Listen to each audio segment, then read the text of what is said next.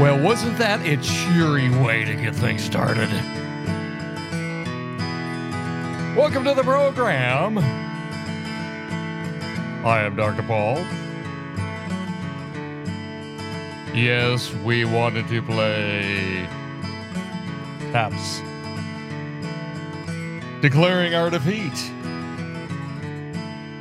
here in the good old USA, as we've decided to go $34 trillion in debt. And we think we're going to recover. Just saw that today. And it's part of a worldview. That's what we talk about here on Dr. Paul's Worldview. What makes us, or what gives us, our ability to interpret what's going on around us. And all of the representatives that have decided just to keep on spending because they think money grows on trees. Well, that be the case, I've got a few $1 billion worth of tree leaves in my front and my backyard. I'd be one of the richest persons on the block. But I know that doesn't happen that way. I'm not a fool. Those in Congress are. Anyway, welcome to the program, where we have been talking about the Christian Constitution, the Book of Romans.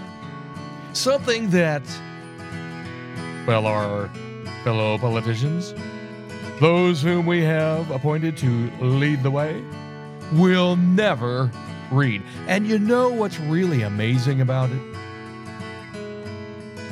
I remember when the Speaker of the House, Mike Johnson, when they appointed him to take over Kevin McCarthy's place. And if you're not from the United States, this may be way over your head. Please bear with me. But I remember when Mike Johnson took the gavel and got up there and quoted a bunch of Bible stuff and whatever. I was thinking to myself, you know what? This may be the turnaround. Just goes to show you that Dr. Paul is not a prophet, that he is wrong when it comes to certain things, and if he's not careful, can be buffaloed too. And I was buffaloed. It is sad to say that when a Christian climbs into bed with a bunch of leftists, all of a sudden his morals and his Bible go flying out the window. It's like, why did you get up there and quote it in the first place? I'm just sad. I'm sad. You know, they play taps. Just a little history here to, once again, people around the world that might be listening to this. They play taps during military funerals and memorials. The military plays at the end of each day. You know, talking about lights out. It's time to conclude another day. And like I said, we play it during memorial, funerals, and stuff like that. You know, to recognize the decease of those who paid the ultimate debt for service to the country. And I played that here because, you know what, I in my humble opinion, I could be wrong again. America is dead. It's dead in its trespasses and sins. Something we talked about a little bit here, talking about individuals. But I think, and it just makes me sad to say this, you know, that I think the United States is done. I'm looking at the U.S. national debt clock right now. And I don't think this $1.5 trillion that Mike Johnson and others have decided to go in on, and so many people, or at least some, are upset about. I it hasn't even been added to this yet. And it's 34 trillion dollars. 34 trillion. Now, some people have tried to metaphorically or whatever, try to illustrate just how much that would be. And some said, well, this is halfway to the moon and whatever. This may be halfway to Jupiter. It's ridiculous. And, I think a lot of it, once again, it deals with the worldview of corruption on a part of those who want to use goodness, do good things with it. They're using it in a fraudulent way. I would say probably of that 34 trillion, I'm just going to say probably 33 trillion people don't even know where it went. That's what happens when you get a government that has walked away from God and they start stealing and they put it in their own pockets. And I think these corrupt politicians over the course of decades have pilfered more money from its own people than, especially here in the United States, than any people in the history of the world. That's how corrupt it has become. And it cannot go on forever. Now, they want to try to make you think, well, it's no big deal. It is a big deal. Debt was one of many reasons why the Greeks and the Romans went by the wayside as a society or as societies. And they were thought to be monolithic at the time. Well, the United States, and a lot of people around the world, seem to think that the United States is monolithic. No, it's not. It is not beyond the purview of the warnings of God that what a nation, typically as individuals, what a nation sows, it reaps. And right now it reeks as well as it's going to reap of the corruption that is part of its history. And when I play taps, I don't want to be a party pooper here and try to make people think that, well, he's thrown in the towel and it's all over with. No, I don't want to be a party pooper. I just want to be a realist. But that said, I think there will always be, kind of like what we're going to study here today, there's going to be a remnant of those who want to do it right. I've said before that around the world, despite the state of apostasy that the Christian church is going through right now, there will always be a remnant, much like there has always been a remnant of Jews whom God has looked favorably upon as he carries out his covenants with these people. And that is a nice little segue. What do you think about that? Leading to our subject today on the remnant of Israel. In Romans chapter 11, part of the Christian Constitution, something that we've been talking about, or at least I've been talking about. Nobody else has been talking here. But I've been talking about whatever happened to the Jews. I mean, Paul the apostle had talked about the natural man, how he was an apostle to the Gentiles.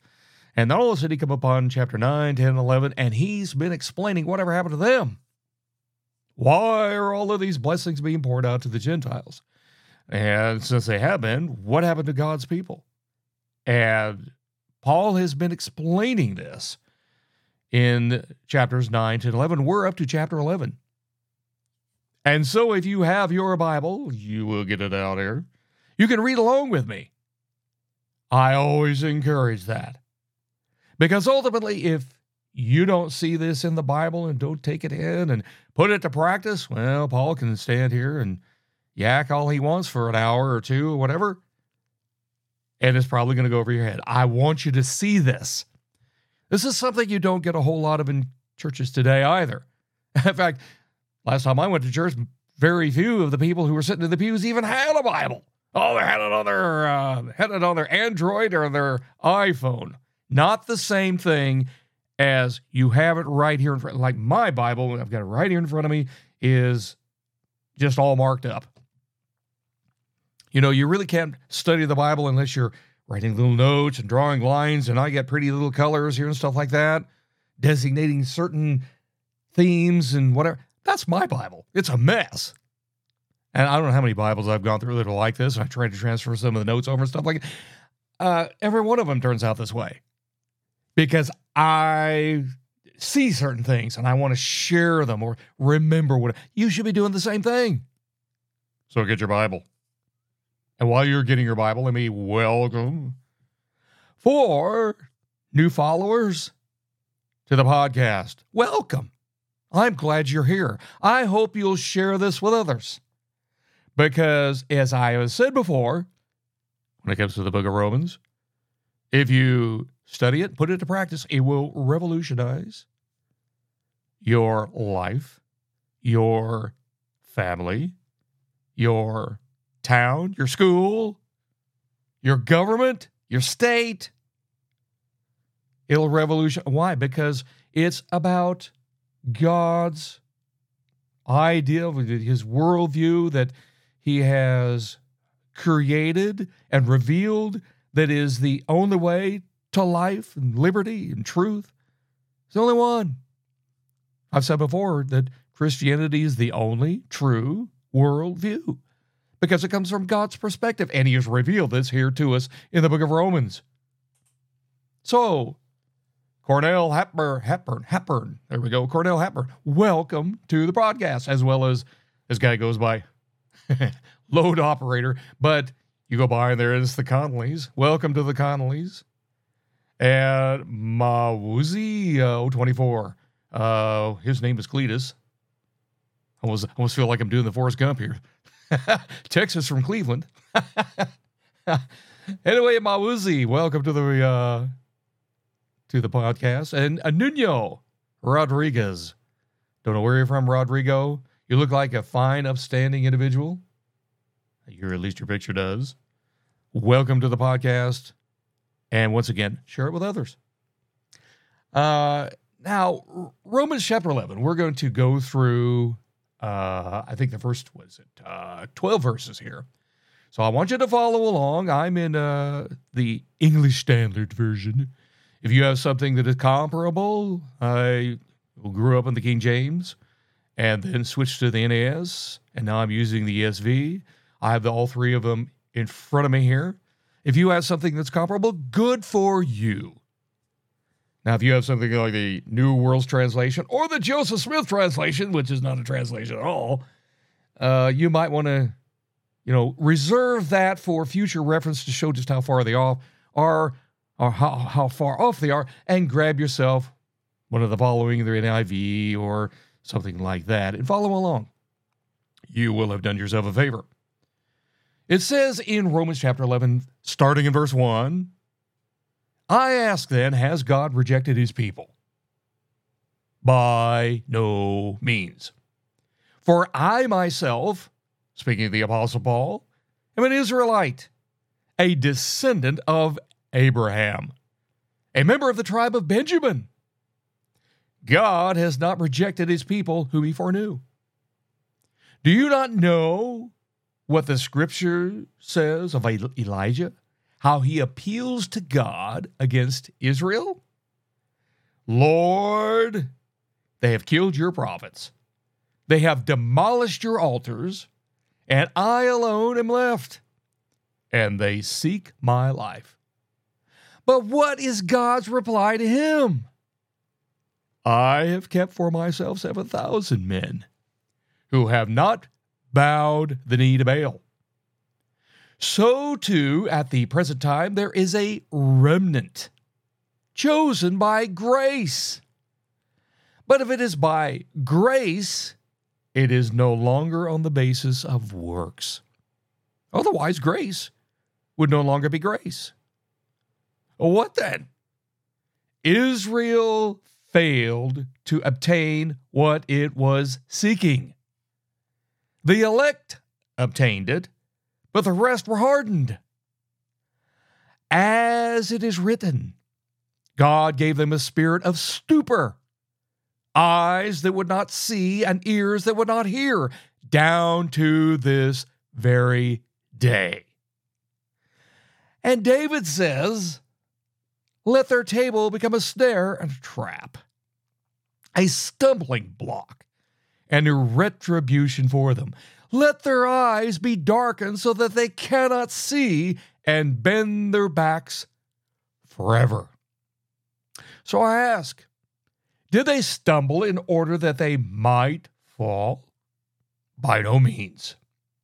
Rather, through their trespass, salvation has come to the Gentiles, so as to make Israel jealous. Now, if their trespass means riches for the world, and if their failure means riches for the Gentiles, how much more will their full inclusion mean? So let's go back here to verse 1, and let's kind of pick this apart a little bit. Not too much in detail. As I've said before, we're doing the less is more approach to this podcast. Not to the point where we're declining nouns and conjugating verbs, although sometimes that is interesting, but just enough to get an idea of what Paul is saying here. And for all you deconstructionists, yes, there is meaning in these words that he is using, and it's because of what God revealed. In case you don't know what I'm talking about here, I've been alluding to the deconstructionists out there that think that, well, we can nitpick the Bible and we can make it say nothing because the author has no authority on what he intends. Yeah, you keep playing that game and that's going to work real good at the judgment seat one day, bud. Anyway, in verse 1, Paul, he has this thing about asking questions. It's like he's been carrying on this dialogue this whole time through the book of Romans as he's writing to these Roman Christians. Some of the things that he has encountered in his ministry with others who probably asked similar questions. So I asked then, has God rejected his people? Well, you would think that, given what the Apostle Paul has written up to this point and the ways and the means he had discussed earlier about those that would be saved. I mean, he just got done writing to these Roman Christians about what happened to Israel before, how they, were going to believe.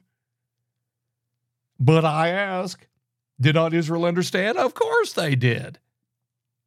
They had the oracles of God.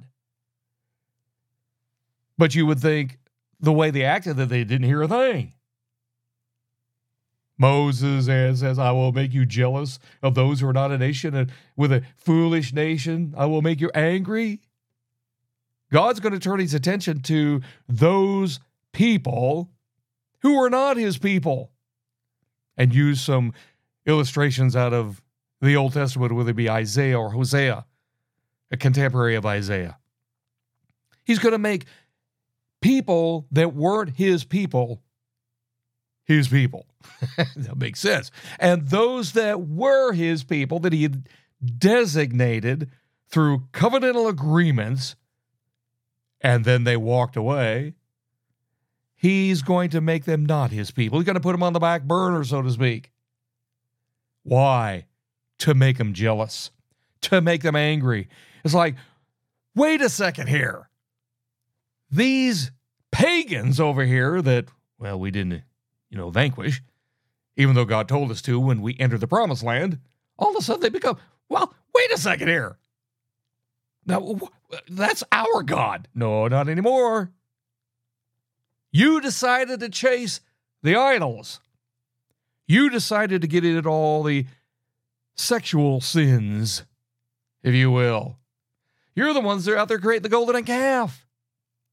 And God kept chastising you over and over and over, and finally it blew up. It blew up to the point where, as I have said before, as it's revealed in the book of Jeremiah, 3 times, and really the only 3 times in the Bible, where God says, don't even pray for these people anymore. They make me sick. They're disgusting. And what they're doing, and sacrificing to the Baals and Molech, sacrificing their children. And I've said before, this is kind of the road the United States has gone down, not to draw too many parallels here, but we're sacrificing our kids. In fact, I saw a thing over the weekend, and it's not just in the United States, but around the world. The leading cause of death is we're murdering our children we want to sanitize that by calling it abortion, but once again, it is murder. We're murdering our kids. That's what the Jews were doing, sacrificing their kids to Moloch, making them go through the fire. So God says, okay, I'm turning to the Gentiles. This is going to make you upset, Israel, but tough cookies. You know, I'm going to draw you to myself one way or another, but in the meantime, I'm going to make them, these Gentiles, I'm going to make them my people. But that said, and you see this in the ebb and flow of Old Testament history, every time it seems like the Gentiles the Jews were finished, then God redeems them. He still has a covenant to fulfill. He has several covenants to fulfill. Whether it was Moses or Abraham or David or Noah, he's still in the business of fulfilling his covenants, regardless of how faithless the Jews were. So he's going to restore the Jews one more time, but not until he is done fulfilling his, I would say, obligation, had many covenants with the Gentiles, but he has turned to them as his people for the specific purpose of redeeming Israel. He says, by no means. Paul's response to his own question here, the old me genoita again here. That Greek phrase that you can use with your friends at your next party, and you're playing Pictionary or something like that, and you say, me genoita, and they were going, what is this? Oh, I guess I win because you don't know what it means. Me genoita, absolutely not.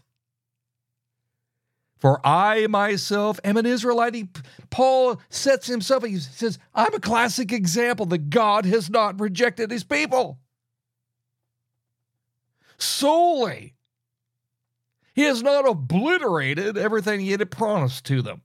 I'm an example. Paul the apostle, I am an Israelite, and I'm going to give you my lineage. I'm a descendant of Abraham. Now, that was one of the main claims to many of the Jews, thinking, you know what? Simply because I come from this ethnic or familial line that tracks its way all the way back to Abraham, well, therefore, God still likes me and whatever, and I guess, if I can just go down and get myself circumcised, everything is just going to be, good and clear. Doesn't work that way. Paul made it perfectly clear that those who are circumcised of the heart, those are the true Jews. And this goes back to the Old Testament as well. So just because you were of a familial line that goes back to Abraham, that didn't mean anything. Just because you got sacrificed, that's almost like getting baptized, except maybe less painful. Being baptized is less painful than being circumcised. Just because you did that doesn't mean anything. What happened inside? That's the difference. It's not claiming to be something. It's what are you inside? And you run into so much of that today. I'm a Christian. And there are no outward signs of it. There's no change in behavior. This doesn't mean, once again, we go back to Romans chapter 7, where Paul talks about the struggle of the sin within. It's going to be with the Christian till the day he dies. Doesn't mean that. There should be a struggle. But some people don't struggle. They wear their fancy little cross around their neck.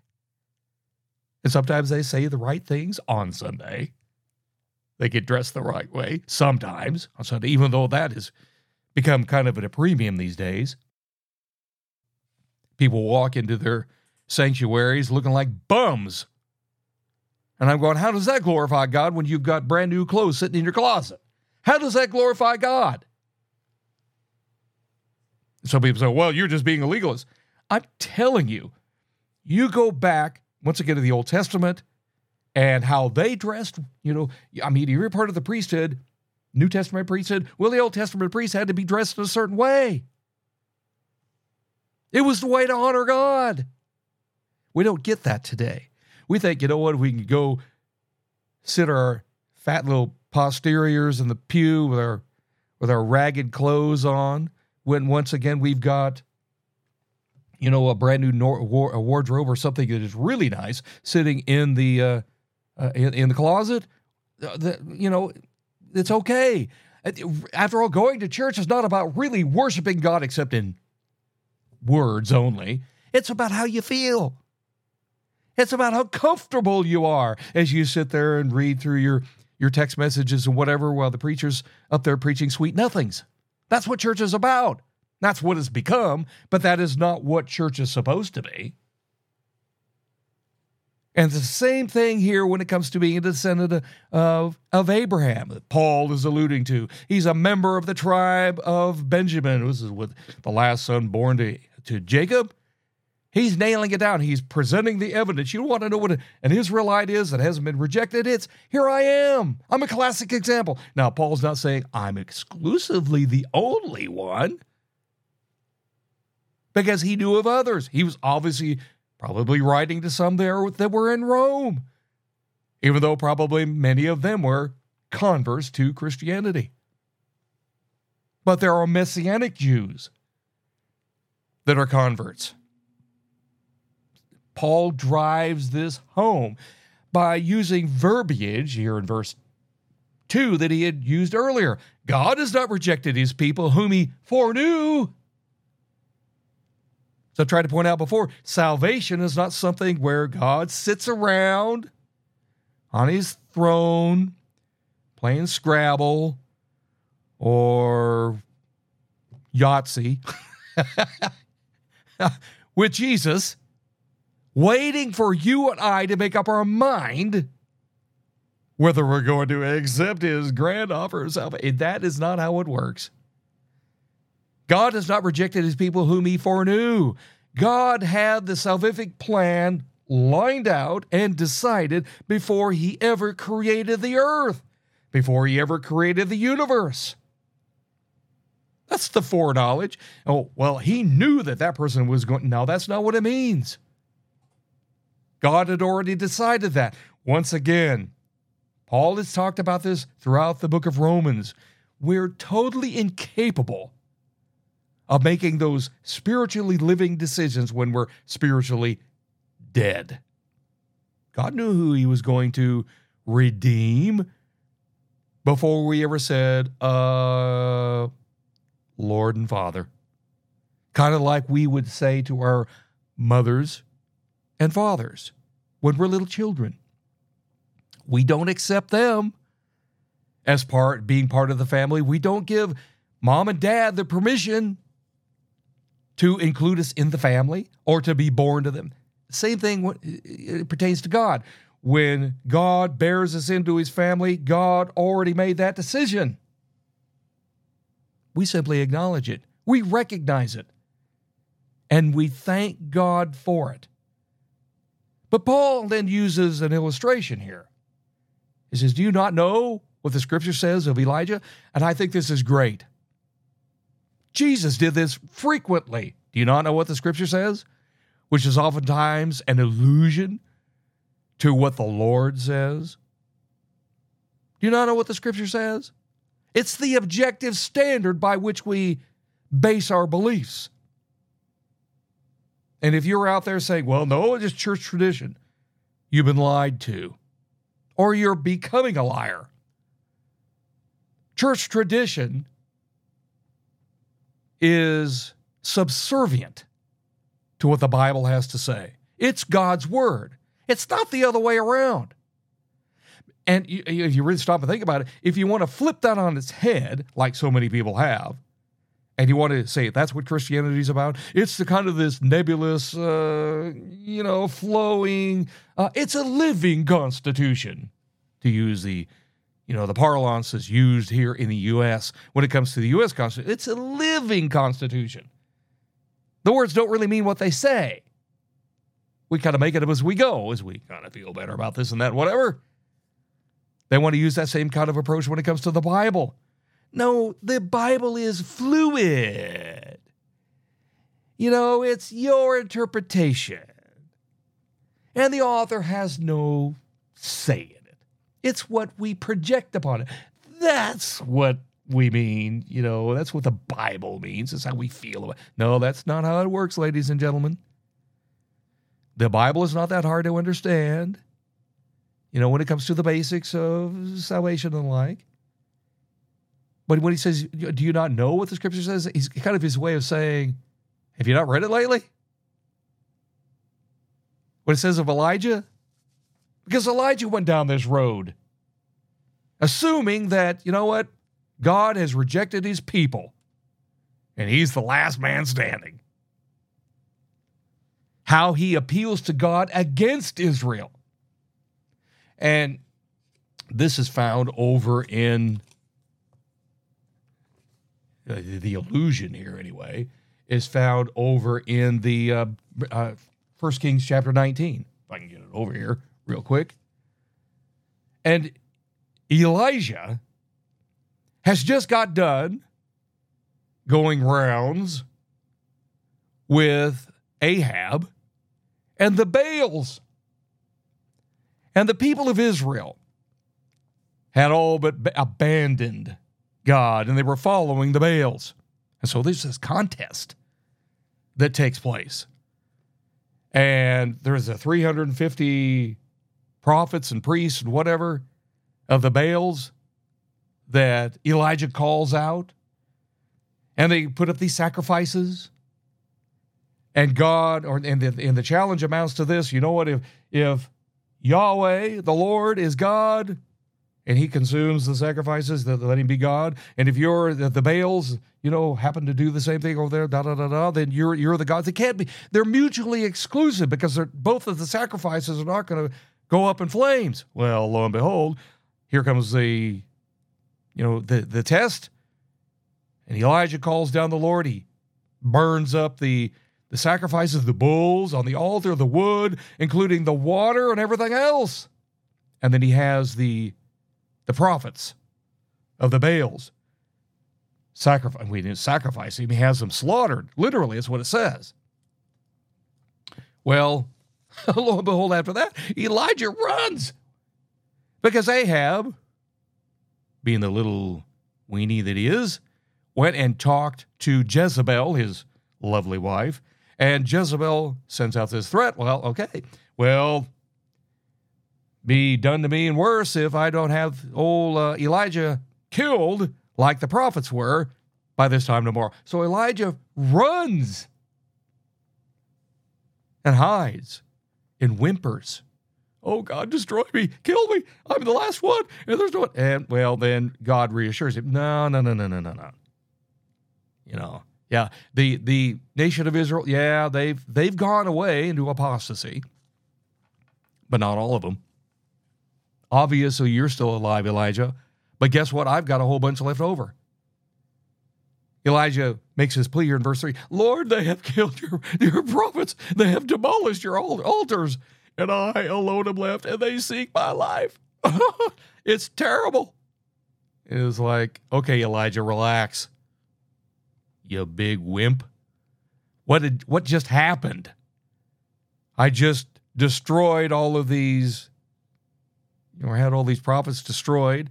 I destroyed the sacrifices, whereas the Baals didn't even answer because they don't exist except in the minds of the pagans that created them. And so he says in verse 4, but what was God's reply to him? I have kept for myself 7,000 men who have not bowed the knee to Baal. This goes along to illustrate, guess what? God has not rejected his people. There is a remnant. Just like today. And I remember when I was thinking about, what I'm talking about here today in this podcast, when I was teaching years ago, world religions class, and had a couple of Messianic Jews. I think they were sisters. In fact, I know they were sisters that attended my world religions class. Some of the sweetest girls. And they had converted to Christ. And they had a Jewish background. They were great. Great students. Smart students. They were part of the remnant of the Jews today. Because many of the Jews today couldn't give a flip about their God. That's why I say, today you've got all of this yabber about what's going on over in Israel, thinking those are the true Jews. Ethnically, that may be true. But as far as the land is concerned and the actual true Jews, they're not there. I mean, the nation of Israel, right, it possesses a sliver of what is promised in the Bible as far as the landmass is even concerned. So if the Muslims or the Iranians or whoever wanted to swoop in and wipe Israel off the face of the earth, a lot of people are thinking, well, that would be the end of it all. Jesus would come. Not necessarily. Not necessarily. I mean, that whole thing was set up, yes, by God's providence to the British back in 1948, and that's all fine. But that doesn't mean that's the final act. Israel could go away into captivity again because of its obstinance, and it could start all over again in 2048 or 2148. We don't know. But right now, those Jews that are over there are hard-hearted. And Paul's going to address this very thing right here in this chapter shortly. Paul says in verse 5 here in chapter 11, so too, at the present time, there is a remnant. And how do they become that? By the very same theme that Paul has been talking about throughout the first 10 chapters of the book of Romans, and really is the precedent that you find throughout the whole Old Testament as well. Because of man's rebellion against God, the only way he will ever be rescued, and that's kind of why I titled the previous podcast, How to Rescue the Dead, because we're all dead in our trespasses and sins, is by God's grace. If God doesn't act according to his character, being a gracious God, nobody is saved. Nobody is rescued. Nobody is a remnant. We would all be damned for eternity. In fact, God could pull the plug and destroy everybody, not just, those that got caught up in the flood, but even Noah way back when. And the same thing pertaining to today. God could pull the plug and say, nope, I've had enough of this. They're all going to hell.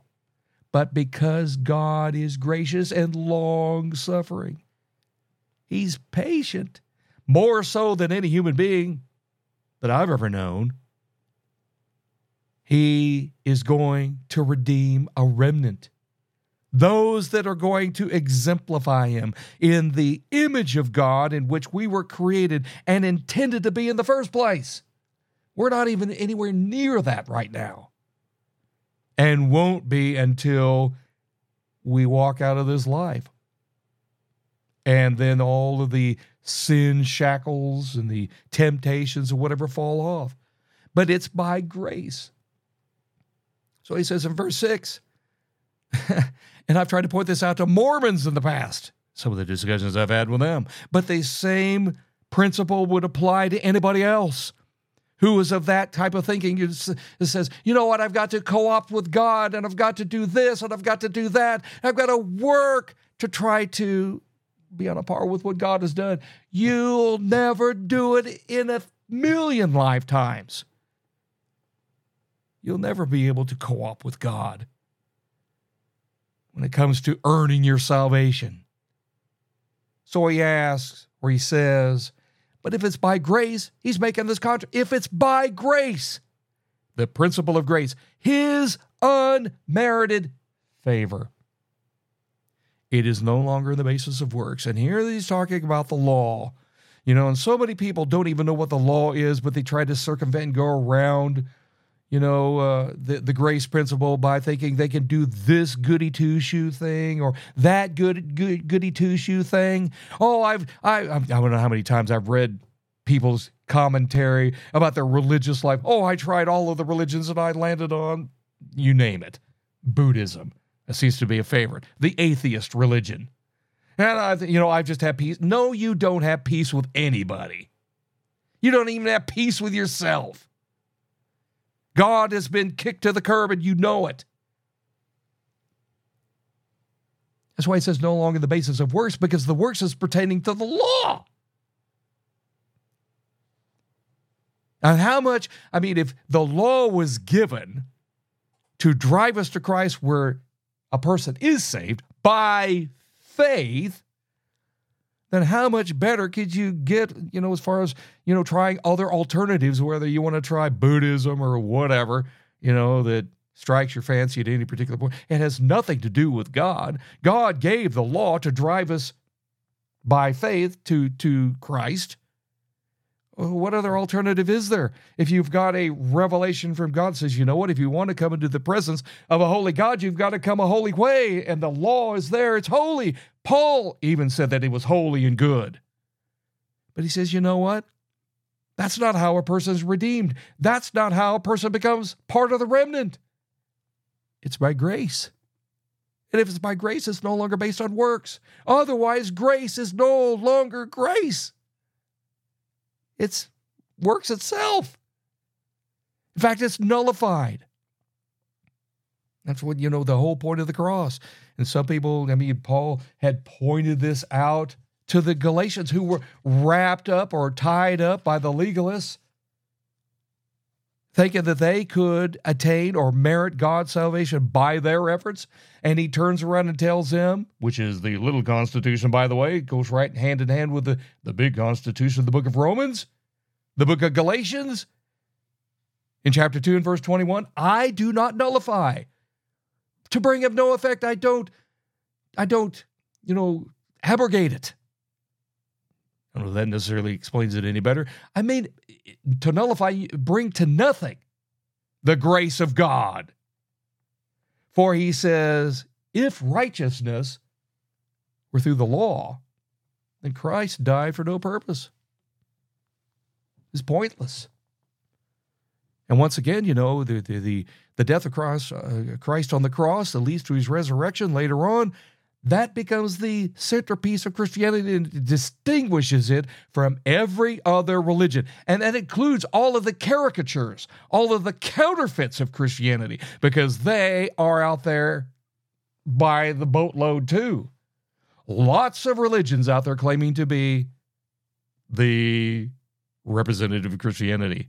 And some have humongous followings, and yet that religion is leading those persons straight to hell. And somebody, tried to rebut me here. Oh, well, you're using the no true Scotsman, fallacy. It's a bunch of nonsense, because the person who's even uttering that is committing the fallacy themselves. They're saying, you know what? Nobody can make this claim to be a true Christian, without committing the fallacy that there aren't others. And I'm going to wait a second here. If God has revealed what a true Christian is by being born again, Jesus himself even said, no person can enter the kingdom or even see the kingdom of God without being born again. That sounds pretty true to me. That sounds like the standard to me. And Paul here is bringing in the means by grace. Words, if they're going to have any meaning at all, is going to point out there's only one way whereby a person becomes a child of God. It's by grace. If worse gets mixed in there and we start blending it with our efforts or maybe an attempt to keep the law and all that kind of stuff, grace is nullified. And so is the cross of Christ. Paul then turns around and he says in verse 7, what then? I love these. He's like, you know what? Got more questions for you here. What kind of conclusions can we draw then from all of this? If a person's saved by grace, what are we to make of that? And so Paul then provides the answer, because this is something that he's probably been asked elsewhere and something that is on the mind of maybe the Roman Christians or others later on down the line, including you and I today. Well, you got questions. There are other questions we're probably going to have as well, but we got questions about this whole thing. It's a mystery in itself, how God has managed to do this. But he says, all right, here's the answer.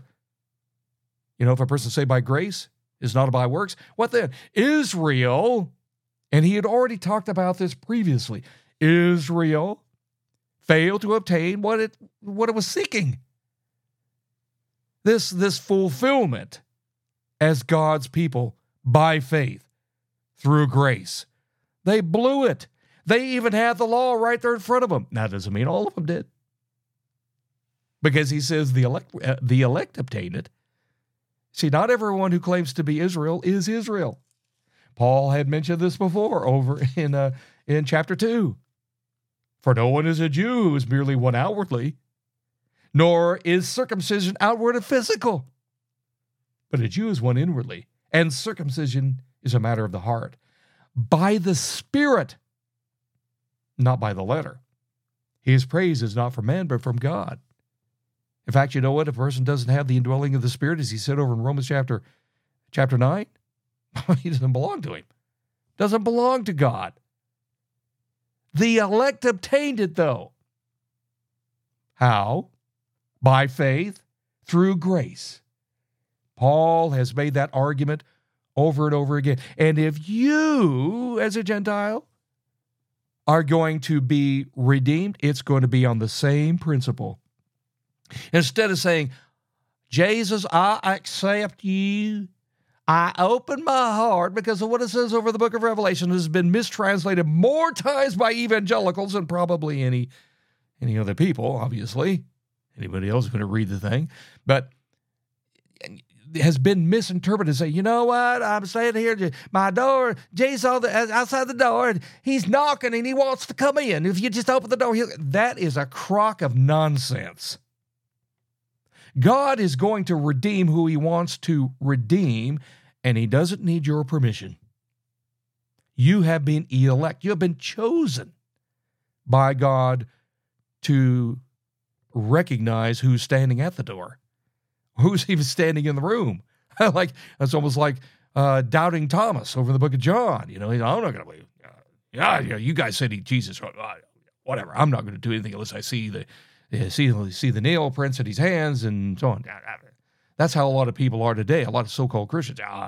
I'm not going to believe unless I do this and that, whatever. Well, you're not going to believe until God gifts you, not gives you. Gifts, G-I-F-T-S, gifts you the grace and the faith to be able to acknowledge your God is your Father. But then Paul gives us a clear indication of what happened to the Jews. As God was drawing the Gentiles, it says, but the rest were hardened. You know, that very thing here a second ago we mentioned that Paul said was an indicator of a true Jew, that it's a matter of the heart. The Spirit comes in and resides there. Well, those who don't have that blessing of having the Spirit's presence in their life are hardened. The Jews have been hardened to their own Messiah, to the own revelation of God. They're not receiving God's grace unto salvation. This is what I've said before. They're on the back burner. They're not obsolete. They have not been obliterated from God's covenant economy, but they've been hardened. Hardened in the sense they're not willing to listen. You know, and this almost goes along, ironically, to the biblical description of Israel in more than one instance where Israel would not listen. They had the oracles of God. They even had the presence of God. And many of them would not listen. The elect would, but not all of them. And then Paul says here in verse 8, as it is written. And this comes out of the book of Isaiah. Once again, one of the most theological books in the Old Testament, the book of Isaiah. And Isaiah is talking about, once again, this ebb and flow of Israel's blessing and condemnation because of its activities and back and forth and back and forth. And finally, Paul uses this as an illustration that, even though they're hardened and been put on the back burner, they're not done for yet. He says, he gives a partial quote here. But I want to read kind of more of the context here of what's going on here in Isaiah chapter 29. And starting in verse 10, where he says, "For the Lord has poured out upon you a spirit of deep sleep," talking to the nation of Israel, "and has closed your eyes," the prophets, "and covered your heads," the seers. "And the vision of all this has become to you like the words of a book that is sealed, when men gave it to one who can read, saying, 'Read this.' He says, 'I can't, for it is sealed.' And when they give the book to one who cannot read, saying, 'Read this,' he says, 'I can't read.' And the Lord said, 'Because this people draw near with their mouth and honor me with their lips, while their hearts are far from me, and their fear of me is a commandment taught by men. Therefore, behold, I will again do wonderful things with this people, with wonder upon wonder, and the wisdom of their wise men shall perish, and the discernment of the discerning men shall be hidden. Ah, you who hide deep from the Lord your counsel, whose deeds are in the dark, and who say, 'Who sees us? Who knows us?' You turn things upside down. Shall the potter be regarded as the clay? And the thing made should say of its maker, 'He did not make me'?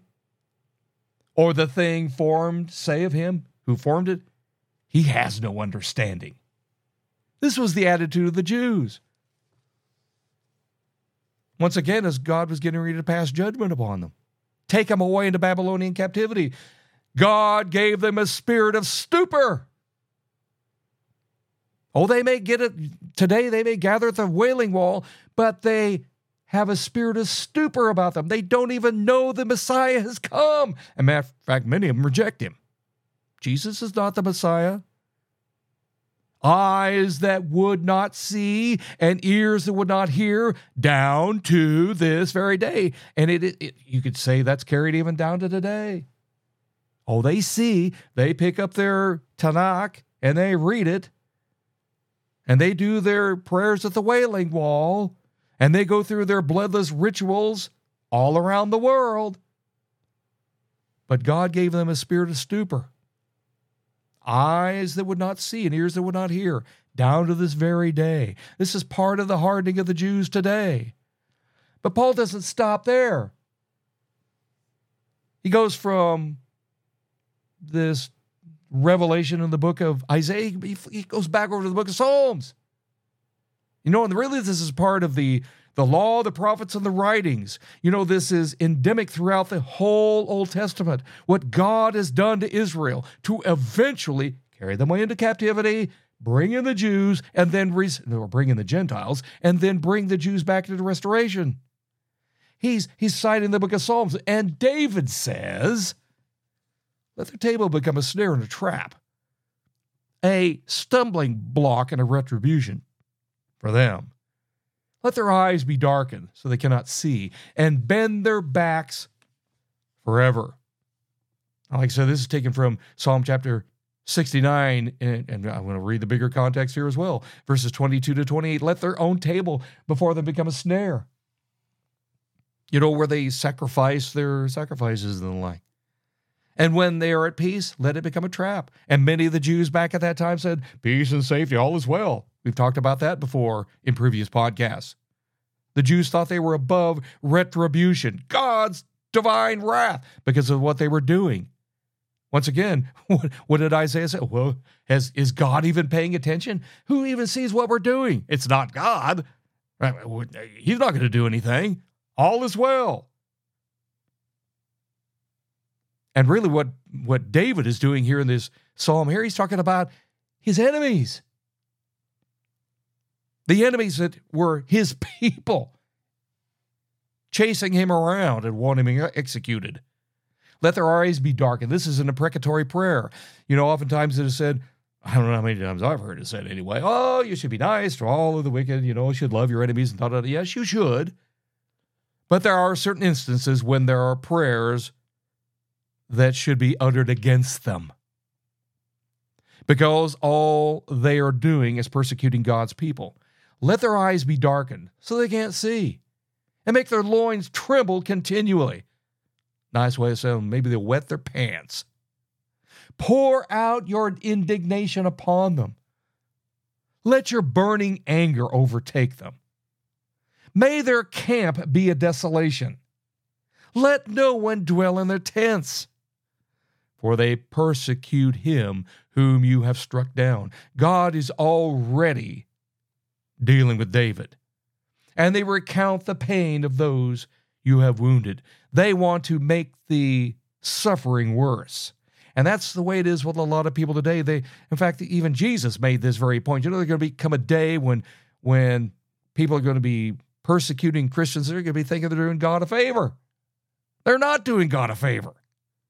And God is going to repay them for their zealousness. Add to them punishment upon punishment. May they have no acquittal from you, God. Let them be blotted out of the book of the living. Let them not be enrolled among the righteous. That's an imprecatory prayer against the wicked, against wicked Israel in many instances. But not all of them. Not all of them. Because once again, there is a remnant. And I can't stress this enough because even Jesus makes this point in his kingdom address, on the Sermon on the Mount. And I brought this up before when Jesus says, there's two different gates. One's actually a road, but there's two gates. One is straight and narrow, and the other one's wide and kind of wanders. Well, Jesus said there's going to be a whole lot more people that are going to end up going down that road of destruction than are going to go through this straight gate of salvation. Enter by the narrow gate, for the gate is wide and the way is easy that leads to destruction, and those who enter it are many. For the gate is narrow and the way is hard that leads to life, and those who find it are few. David's prayer was, all these people who want to persecute him, let them suffer God's wrath. And so David says, let their table become a snare and a trap and a stumbling block and a retribution, and let their eyes be darkened, and so on and so forth. And what is going to be happening in the interim? Now that the Jews are under God's judgment, have been hardened, what about everybody else? Well, there was a method to this, somewhat people think are probably is a madness. Paul writes in verse 11, once again, so I want to ask you a question. Did they stumble in order that they might fall? Answer, no. Paul is reiterating what he said back in verse 1. Oh, they stumbled, but they have not been, taken completely out of existence. God, once again, remembers his covenants. Paul is saying, he kind of gets back to what he had said over at Romans chapter 8 and verse 28. Sometimes we quote at funerals and whatever, that he says, for we know that those who love God, all things work together for good, for those who are called according to his purpose. He says, you know what, right here, here's a classic example. The Jews haven't been completely obliterated or ignored for all of eternity. He says, rather, through their trespass, they're trying to do an end run around God's grace, God's faith, God's plan of salvation for God's people. He says, rather through their trespass, salvation, that rescue, because they're dead in their sins as well, salvation has come to the Gentiles. The very people that Jesus had talked about before, saying I have another people that I'm going to deal with here. The Jews' rejection of Jesus Christ as their Messiah by faith through grace has led to the salvation of the Gentiles. To those who love God, all things work to the good, so as to make Israel jealous. So you got a two-pole effect here. You know, the Israelites right now taking things for granted that they're God's people, and really they're on the back burner. The elect, the Messianic Jews, they're enjoying God's salvation, but their trespass, their ignorance, not in the sense of being stupid, of what God's law has to say, has led to the Gentiles being redeemed. And for the purpose of making Israel jealous. You know, he had mentioned this once again previously, and I'd read it earlier over in chapter 10. But I asked, did Israel not understand? Of course they did. First, Moses says, I will make you jealous of those who are not a nation. With a foolish nation, I will make you angry. I thought about, the word jealous here, and really it could also mean envious.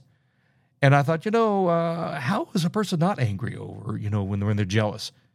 And really they are, because they're going to feel slighted in the sense that, well, God has given us up, and they're going to start to wail. They're going to be angry with those. And, if you were to go to Israel today and you were to proclaim Jesus Christ as the way, the truth, and the life, and no man comes to the Father but by him, you would probably be met with hostility.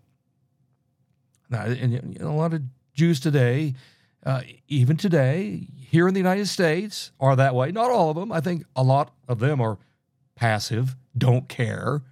They still think, I am a part of God's people here, and they're doing everything that is contrary to being one of God's people. And that's by God's design. They are hardened. So they're hostile towards the things of God.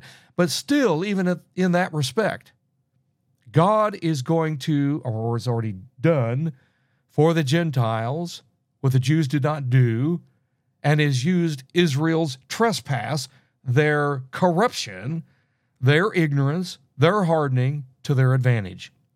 But he doesn't stop there. Once again, the Jews have not been exclusively wiped off the map. They're still God's covenant people.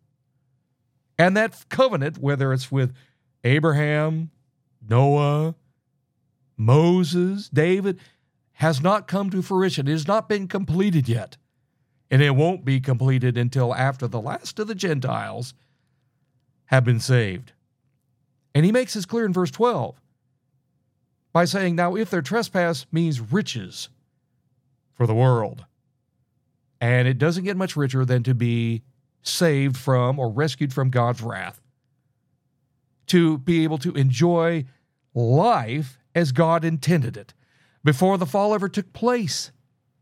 If their trespass, their rejection of the Messiah, their rejection of God's righteousness, which is based upon knowledge as opposed to just having a zeal for God without knowledge of God's righteousness, if that trespass means riches for the world, and if their failure, and they failed, fell flat on their face. Now, so many people want to criticize the Pharisees for being way out of bounds, but really they were the polar opposite of the Sadducees. Sadducees were the liberals. The Pharisees were the extreme right-wing aspect of the Jews, thinking that by living by the letter of the law, that made a person righteous in God's sight. It was a fail. Kind of like, I don't know if you ever seen the TV series Fail Army. Some of the dumbest things. I mean, people must enjoy pain. I don't know. Maybe they're sadomasochists. I don't know. But it's called Fail Army. That was the Jews. Amid once again, their ignorance, their obstinance, their hardness, they failed to obtain what God said was by grace. That failure was once again a rich inheritance for the Gentiles, for those who weren't God's people initially. And now they are, by grace. But he throws in this last sentence here, and we'll talk about this more in the next couple of podcasts, he says, how much more their full inclusion mean? And this has been interpreted several different ways. Are we talking about spiritual Israel, those who are also Messianic Jews? Or is he talking about the whole nation? Is there going to be a vast, worldwide, Jewish conversion? I would say that it's the latter. Paul is saying, you know what, once again, after a pattern that we've seen throughout the Bible, throughout the Old Testament, the ebbs and flows of Israel's existence as God works his covenants with that nation, all of the failure, the hardness, the hatred of God, the hostility towards God, the hostility towards the Lord Jesus Christ will come to an end. Israel will finally fulfill or have fulfilled in it what God had promised way back in Genesis chapter 17. It's going to be a great day. I'm looking forward to it myself. In the interim, though, Israel's on the back burner. Paul has told us now what's going on. Why there's such an outreach to the Gentiles. God has planned it this way. And God knew about this way back at the beginning. He knew Israel was going to fail, just like he knew Adam and Eve were going to fail. But God, in his grace and his long-suffering and his love, has reached out to save some. Are you one of those persons?